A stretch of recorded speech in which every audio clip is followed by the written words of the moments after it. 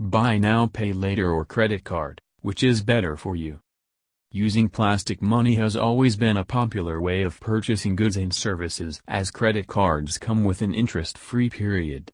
Now, there is an alternative to credit cards that works somewhat in a similar way. Buy now, pay later or BNPL finance lets you keep buying the stuff you need and pay at a later date. A word of caution: like credit cards, BNPL may also land you in debt if not used properly and only aimed at instant gratification. How does the buy now, pay later model work?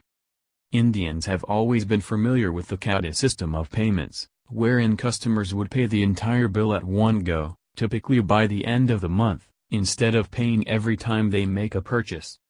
Are credit cards passé? Can this replace credit cards? The traditional credit card has evolved into pay later because it truly reflects the way millennial consumers want to buy and pay. Consumers across the globe are looking for better products that offer convenience, peace of mind, transparency, and affordability.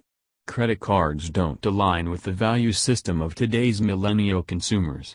The reason being high interest rates, fees, and low transparency. It's not a good fit, especially for those who are relatively new to credit and are at risk of getting stuck in a debt trap. What advantages does it have over credit cards? The explosive adoption of pay later across the globe proves that there is an incredibly strong product market fit for pay later as a category because pay later options are interest-free, transparent, and beautifully embedded into the checkout flow of the merchant. What is the interest-free period for the user? We do not charge customers for utilizing our services. The app is absolutely free to use. Once the bill is generated, we provide 5 additional days to our users to clear their bill, and if the bill remains unpaid beyond that, we charge a late fee of up to Rs. 250.